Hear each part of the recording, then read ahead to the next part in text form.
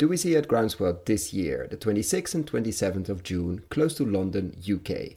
Many friends of the podcast will be there. John Kempf, Abby Rose, Benedict Beuzel, Henry Dimbleby, Claire Hill, Russ Carrington, Andy Cato, Tim Coates, and many, many more. See you there.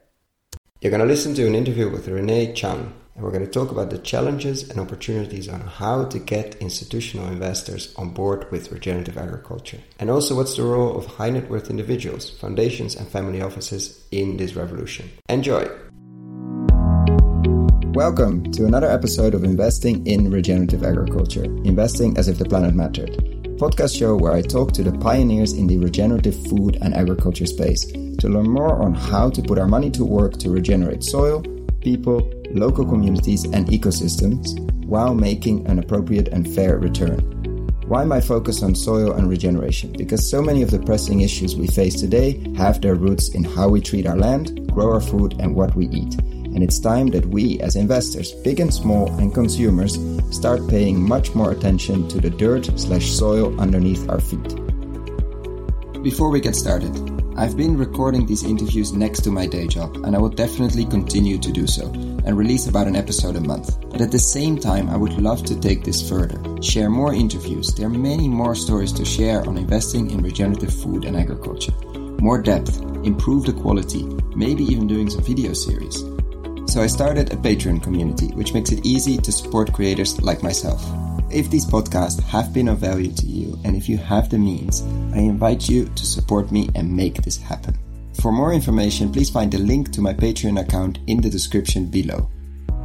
And now, without further ado, the interview. Enjoy! Welcome to Investing in Regenerative Agriculture, Investing as if the Planet Mattered. I'm Koen van Seijen, your host, and in the podcast of today, I'm joined by Renee Chan, founder of Bonterra Partners, a natural capital investment specialist.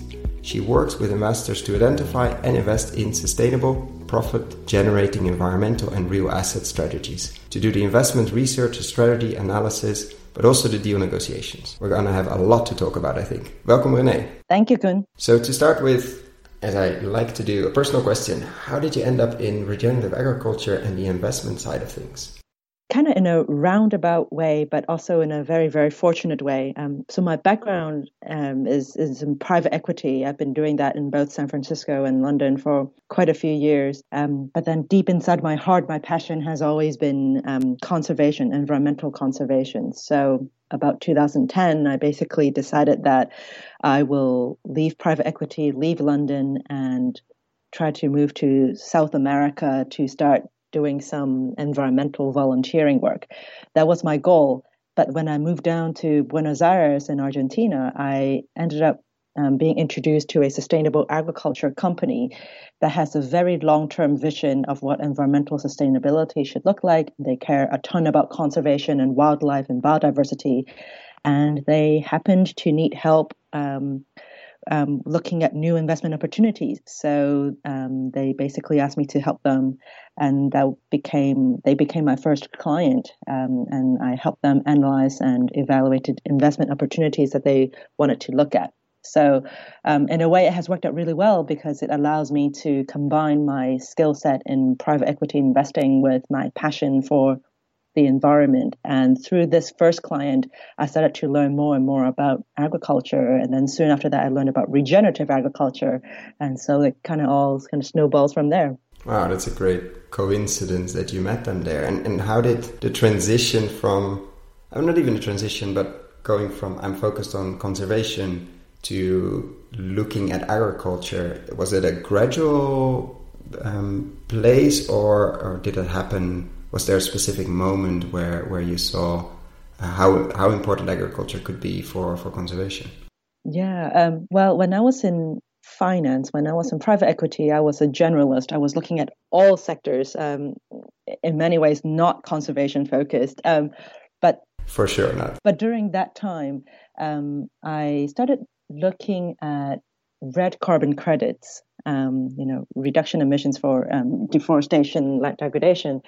And I started looking at that and thinking that, well, potentially maybe that's something that I can shift my career towards, to look at forestry carbon. But then the Copenhagen conference in 2009, it didn't really turn out well. The US didn't agree to to that. And so I realized, okay, maybe there's actually not a very sure future for forestry carbon, at least at that time. And then it was also by coincidence that I met the sustainable agriculture company. So I basically just shifted my focus towards agriculture. And that's when I realized, actually, the whole world needs to eat food regardless. There's a lot to do. There are a lot of issues, environmental issues surrounding modern agriculture. So I thought maybe this is what I should actually focus more of my time on. And the next few clients after that, they all became agriculture-related opportunities. And so I just kind of gained my knowledge and gained my interest that way. And so now, even though Bonterra Partners looks at different types of natural capital investments, I would say agriculture is pretty much the most important bit of what I do, in addition to, say, fisheries and forestry, etc. And if you look at agriculture and what you've seen in the past years in terms of regenerative agriculture, what has been the most inspirational example you have seen, both maybe from an investor point of view or from the agriculture or the agriculture company point of view? What was the one that really stood out? I think I have seen the evolution and pickup of holistic management grazing, of how, just even, I would say, 6-7 years ago, very, very few have heard of it, or those that have heard of it, they don't believe in it. Yeah, it's very hard to believe, it seems, for livestock farmers that there is another way possible. Exactly. And now in 2000, starting 2000, I would say maybe 15 and after, you start hearing big NGOs talking about, yes, we can actually work with ranchers. We don't need to get rid of all the cattle and sheep. We actually want to support them and work with them to figure out how to graze them in a sustainable, regenerative way by using intensive rotational grazing or holistic plant grazing, whatever you want to call it. So I think I have definitely seen the big change in that, which is very encouraging to me. And then I think another thing that American farmers are looking more and more at is now they're considering, okay, cover crops. That's actually quite important. So I see that they are embracing that more and more, and also no-till slowly. I think no-till is still generally like a pretty new concept in the US, but the truth is in Brazil and Argentina, for example, they've been doing it for a long, long time. So it's good for me to see that American farmers are kind of shifting towards that way as well. And from an investor perspective, what are the big changes you have seen there? From the investor side, especially from, say, high net worth individuals, family offices, the more progressive type of investors, what I've seen is, say, from 5 or 6 years ago, very few of them would have even considered investing in sustainable agriculture. By now, I feel like they have heard of regenerative agriculture. They have now heard of holistic management. They have now heard of, say, other things such as keyline farming and incorporating multiple crops together on the same farm, mixed cropping and all that. So they are definitely warming up to the idea. And now some of them are saying, actually, we want to start investing in this sector because we understand how important it is. So I think that's good, but that's actually at the more progressive that only applies to the more progressive, smaller investors, I would say, so that with the institutional investors, the large pension funds, university endowments, etc., they are still moving very slowly. I don't think many of them are really looking at sustainable agriculture, let alone regenerative agriculture investments at this point. And let's unpack both of them actually. For these institutions, what are the biggest barriers for them to get into this space? For the large institutional investors, you mean? Yeah, for the large ones, yeah. Yeah. The way they work is, you try to pitch an idea to somebody on the investment team, but who makes the ultimate say is, of course, the investment committee. And in other cases, it could be the shareholders of the organization. And so for these people to convince the investment committees and their shareholders to invest in something, it needs to be something that's quite straightforward and simple and can be easily explained. A bit boring, basically. It has to be boring. It has to be boring, or else the investment committee will not understand what it is.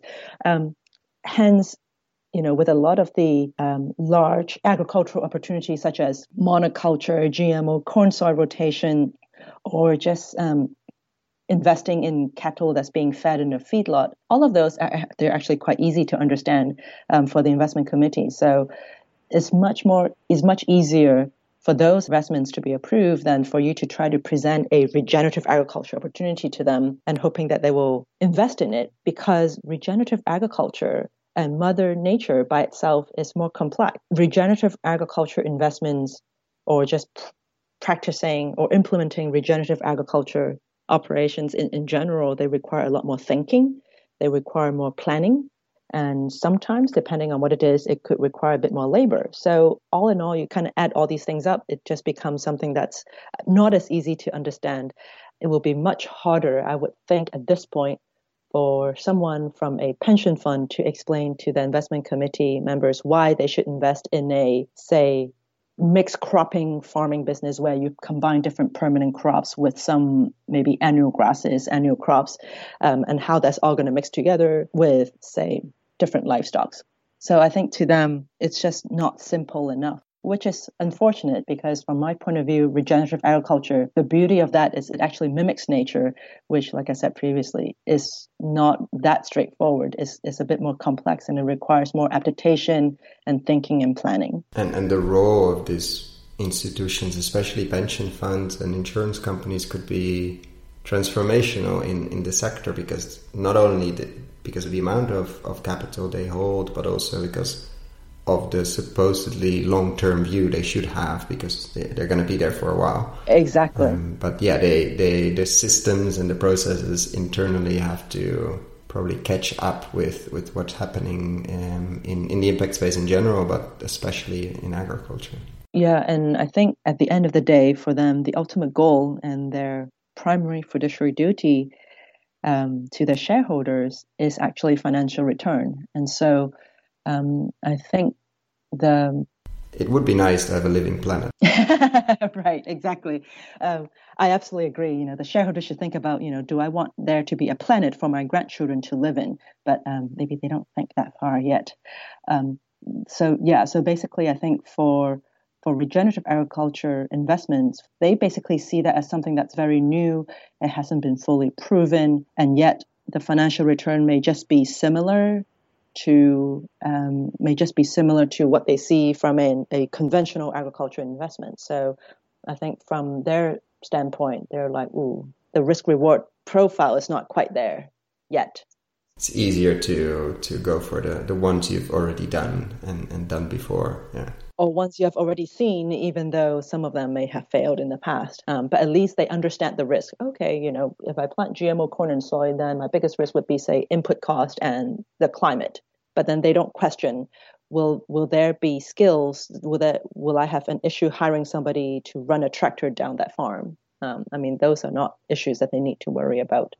But for regenerative agriculture, I think the skills and the experience in the sector overall, that's just slowly building up. So I think that's another challenge for regenerative agriculture investment currently is hard for you to find. It's not that easy to find skilled operators out there who have done it for many years and who can run the farm in a regenerative way for you.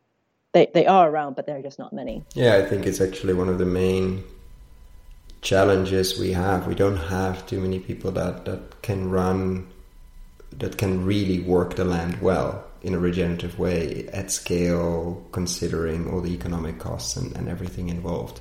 It's a very, very small group, and they have many options to choose from, so it's not that easy to get them to the one you want them to go to. Exactly. A lot of them, they actually have their own farms and they're making quite a good profit. So it is not their intention to go out and raise a fund and work with investors.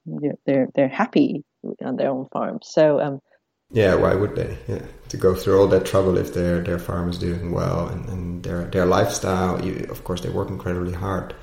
They can do what they love the most, which is working on the land. Exactly, as opposed to having to pitch to investors who then ask you, what is this about? Or what is the difference between a steer and a heifer and a cow? Things like that. So, yeah. Yeah, we can't blame them, actually, to not do that. Yeah. But we do need them to do it. So, and then do you see because I saw some announcements and I read some reports on some larger funds being announced, and especially one you have been interacting with and also worked on a report with them, which is the Land Neutral Degradation Fund, and I'm probably mixing up the name now. Can you explain a bit what they're about? Because they are just launched, I think, 2 or 3 weeks ago, but they've been in the making for a while. Is this something that these institutional investors could grab and could get behind? Do you want to learn how to invest, or are you an entrepreneur and want to build companies in the regenerative food and agriculture space? Or do you work in big ag and big food and want to really move the needle? We have developed a new video course for you. Find out more on investinginregenerativeagriculture.com/course or in the show notes description below. Yeah, so the Land Degradation Neutrality Fund, the LDN Fund, is I would say is a partnership between Mirova, which is an impact investment firm that's based in Paris, together with the UNCCD, which is the United Nations Convention to Combat Desertification. So the idea of the LDN Fund is an impact investment fund that is going to use a blended finance structure that will bring in both public and private money to invest in projects around the world that will restore or regenerate degraded land. And so a lot of the projects that they're considering, for example, would be in the agriculture and forestry space, not just in developing countries, but also in developed countries.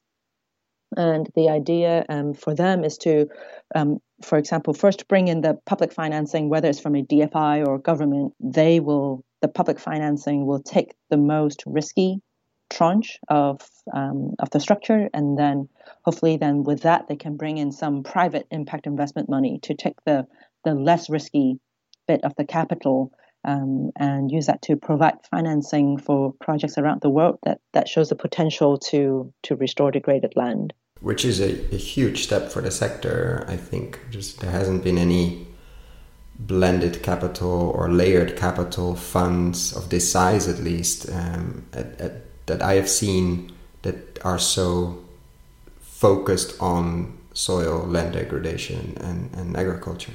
Yeah, exactly. And basically with the UN, one of their sustainable development goals is to keep land at a neutral state, so restore degraded land. And they realize that relying on just public funding and philanthropy, that's not going to be sufficient. And so that's why they believe that they should try to come up with a blended finance vehicle that will try to bring in private capital without letting the private investors take on all the risk, so that their DFI is willing to come in and take the more risky tranche, like I said, and use that to start to build up a vehicle. And this is the LDN Fund's ambition is not for this to be the only fund. They hope that this will just be Fund 1, and then there will be other funds in the future, because, like you said, the amount of capital that's required to restore the amount of degraded land around the world and provide people with sustain the livelihoods and provide food for people, it's a lot of capital needs to go into that space. Many times this fund. Yes. And is these type of structures, from your experience with institutional investors that maybe are looking at this space and are thinking and knowing that they have to become active and they want to become active, but of course they have, like we discussed, the structures and the processes inside to make it difficult? Are these type of structures, maybe not specifically this fund, and of course it's difficult to look into the heads of pension fund investors, but are these type of structures the structures and the language that they speak more easily? So maybe this could mean more of the institutional money becomes available? I think the institutional money could be interested later on, by a Fund 3 or Fund 4, after they have seen how the first 1 or 2 funds have performed. Because I think, as I mentioned earlier, for most of these pension funds, the financial return is still of primary concern to them. So I think if it's just a Fund 1 or 2, they may say, well, we don't quite know the track record of this yet. We don't even know if this concept of putting money through a blended structure into LDN type of projects is going to work. So let's wait and see.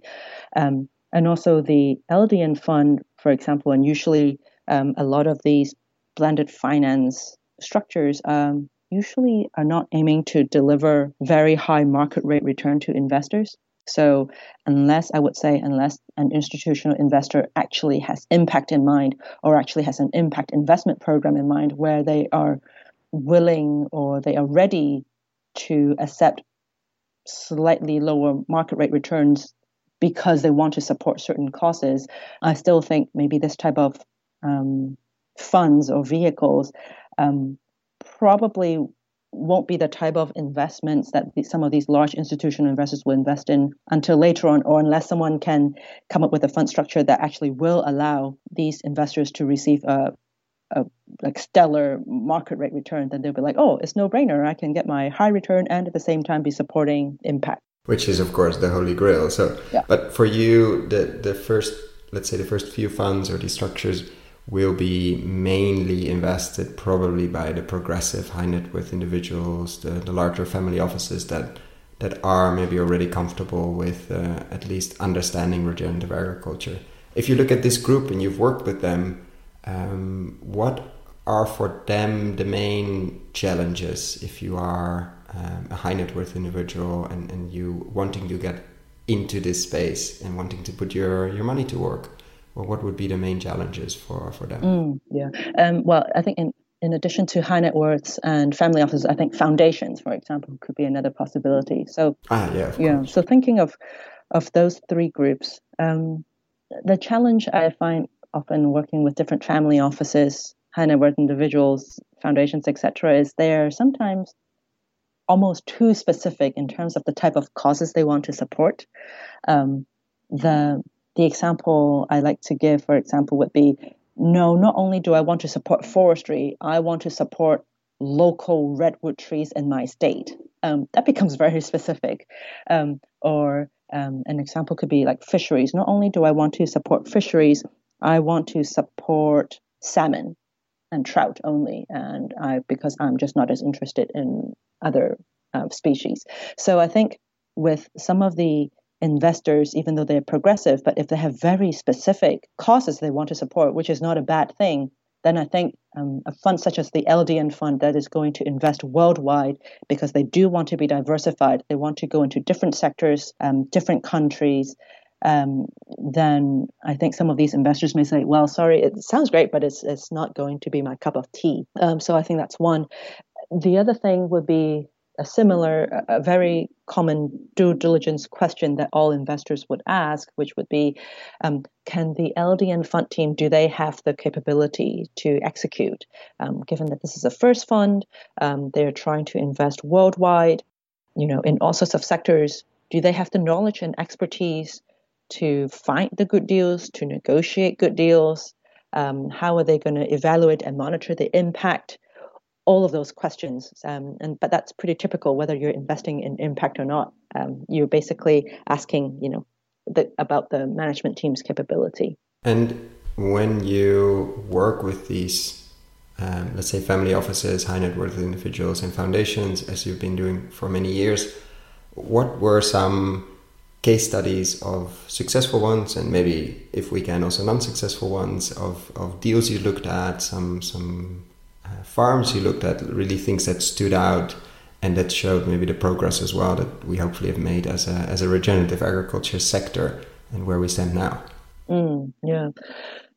Looking at, actually, I did some work for actually an impact investment fund, so not a foundation or or high net worth, but then this impact investment fund, that they have been very good at going up there to find good deals to invest in that are, they invest in companies in Latin America, and basically they go for triple bottom line impact, and they have just been very good and disciplined in terms of doing that. And so for me, being able to see that they were able to have not just a fund 1, but also a fund 2, and now currently raising fund 3, to me that's very encouraging. And you look at some of the portfolio companies, what they have done, they are exactly the type of regenerative agriculture type of opportunities that we're talking about, where they're working with smallholder farmers and they are creating social impact. and they're delivering, healthy food for consumers, etc. And so, so for me, that's success. But that actually requires my client, that impact investment fund, to have a local team based in Latin America and being out there constantly networking and sourcing deals and monitoring the investments. So that's one that I can think of that has gone very well. Can you name the fund? Yeah, I like them a lot, so I can actually name them. It's Eco Enterprises Fund. I figured, yeah. Yeah, yeah. So that's one example, and then I've done some work looking at Chile, for example, and you have interviewed Paul McMahon at SLM, and so together we looked at what can we do again in South America that will allow us to restore degraded land, and at the same time do something that's profitable and scalable. And so we were able to find an operator to help us lead that effort in Chile, which is great because, like I mentioned earlier, it's really hard to find good operators. And now currently SLM is fundraising for that. So I'm definitely hoping that fundraising will go well and that we can start doing something in Chile. Basically, that will be buying land in Chilean Patagonia and using holistic management grazing to do sheep production, producing both sustainable wool and sustainable lamb meat. So there's that. And then I can think of one case where I wouldn't call it a failure because my client did not make the investment in the end. But basically, through the due diligence process, we realized that even though this investment could be something very good for the environment, the financial return just wouldn't meet that criteria, wouldn't meet the target that my client had. And in this case, is actually looking at reforestation of native hardwood species in Latin America. So it would basically require buying land and planting high-value native hardwood species, such as, say, mahogany or Spanish cocobolo wood. It's great for the environment and for my client, who I cannot name in this case, unfortunately, but they have a very, very long-term view. So they're in a way, in no real hurry for any exit. But basically, after we did the due diligence by going into different countries to kind of talk to people who have been doing it for a while, we realized that it's very good for the environment. It's great for biodiversity. However, the financial return is really not guaranteed because growing a mahogany tree really takes 40, 50 years, and it's really hard to know whether it's actually going to grow well and have that type of production and yield that you're expecting. And so I think even for my client in this case, who is definitely a patient, very patient investor, waiting 50 years and not knowing what the result would be, it just doesn't make sense from a financial perspective. So in the end, we decided to not go ahead with this project. So I think it's one of those where it is great. It can have great environmental and even social impact by creating jobs. But unfortunately, financially, I just don't think it's prudent to do so. Yeah, no, of course. And in terms of, let's say, for the next year or so, what do you see, or what do you hope for? What do you see happening in this space if we would talk in September 2018? What do you think we would be discussing in terms of regenerative agriculture and impact investing? Excellent question. I think on one hand, regenerative agriculture, like I mentioned earlier, has gotten bigger in the last 5 years and more people know about it, which is great. But overall, it's not your typical high-tech deal where things move so quickly. So I think my view is probably in a year's time, if you and I were to sit down and have a chat again, we'll still be wondering how to bring in more capital into the regenerative agriculture investment space. I actually don't think too much is going to change between now and the next 12 months. I would be glad to be proven wrong. I'll be very happy if that's actually not the case. But looking at how some of the regenerative agriculture investments out there have been trying to fundraise and that they have been finding it challenging, I actually don't see why things would be too different 12 months from now, unless something happens to the economy or unless all of a sudden people realize that really the way that they have been doing modern day agriculture, say in the Corn Belt, with your typical corn, soy, all of that, all of a sudden has just gone down the drain in financial terms, I think that's when it will cause people to rethink, okay, now I really need to do something differently. That just did not work. So what should I consider? How about if I think about doing things in a more regenerative way so that I can minimize my costs and hopefully increase my profit? I think something will have to happen on the financial side, on the profit bottom line, that will cause people to rethink. And I think in regards to impact investors, I think what I would like to see slowly, maybe not within the next 12 months, but at least over the next few years, is for people to really, for impact investors to figure out what do they really want. I think if you ask impact investors, a lot of them will tell you they want both the financial return and the impact. But if you really question further and ask deeper, what they really want is actually the financial return, and that hopefully the impact will be there. But I would just say and encourage them to just choose one. If you really want to go with a financial return, that is fine. But if you really care about the impact, I think there are so many opportunities for you out there to back some of these emerging fund managers or emerging companies, social, environmental enterprises out there that is actually really trying to do something great, trying to do something that's regenerative. Give them a chance. Your financial return may not be great, or you may have to wait for a long time. They may be able to create huge positive impact on society. So fund those people, and there are plenty of those out there that require funding. Yeah, and I can see that also as field building, and of course with part of your portfolio, but be courageous there, and maybe back once in a while something a bit less with a smaller track record, or which could create a huge positive impact and might create, and if everything goes well, of course, also a financial return. Would that be your main advice? Because of course everybody that's listening to this podcast is already fully on board on regenerative agriculture, and probably hopefully has sold all exposure to the Corn Belt and to GMO soy and corn, etc. What would be your advice to the impact investors that are ready to get into this space? They have maybe part of their portfolio available for this, maybe the full one. How do you get exposure across the value chain, basically, to regenerative agriculture? Where should I start looking?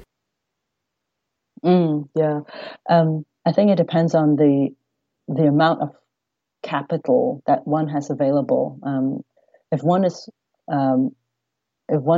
more interested in making several small investments, then I think potentially there are some opportunities in the AgTech, agriculture technology space, that could be interesting. Some of them are actually very focused on trying to help farmers with practicing regenerative agriculture, or a better way to understand the soil, etc. So there are companies like that.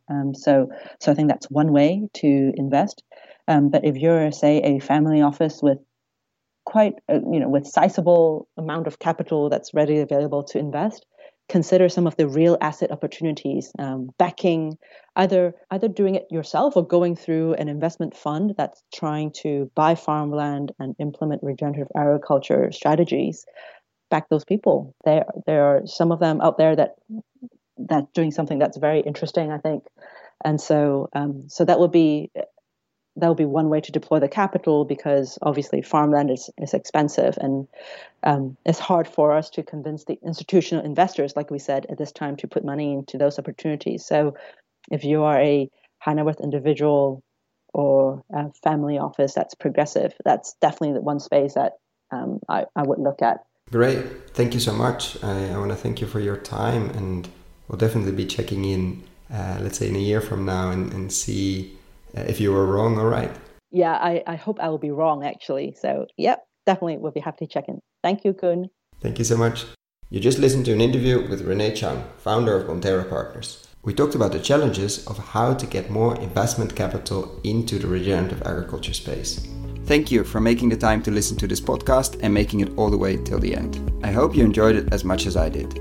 If you found the Investing in Regenerative Agriculture and Food podcast valuable, there are a few simple ways you can use to support it. Number 1, rate and review the podcast on your podcast app. That's the best way for other listeners to find the podcast, and it only takes a few seconds. Number 2, share this podcast on social media or email it to your friends and colleagues. Number 3, if this podcast has been of value to you and if you have the means, please join my Patreon community to help grow this platform and allow me to take it further. You can find all the details on patreon.com/regenerativeagriculture or in the description below. Thank you so much and see you at the next podcast.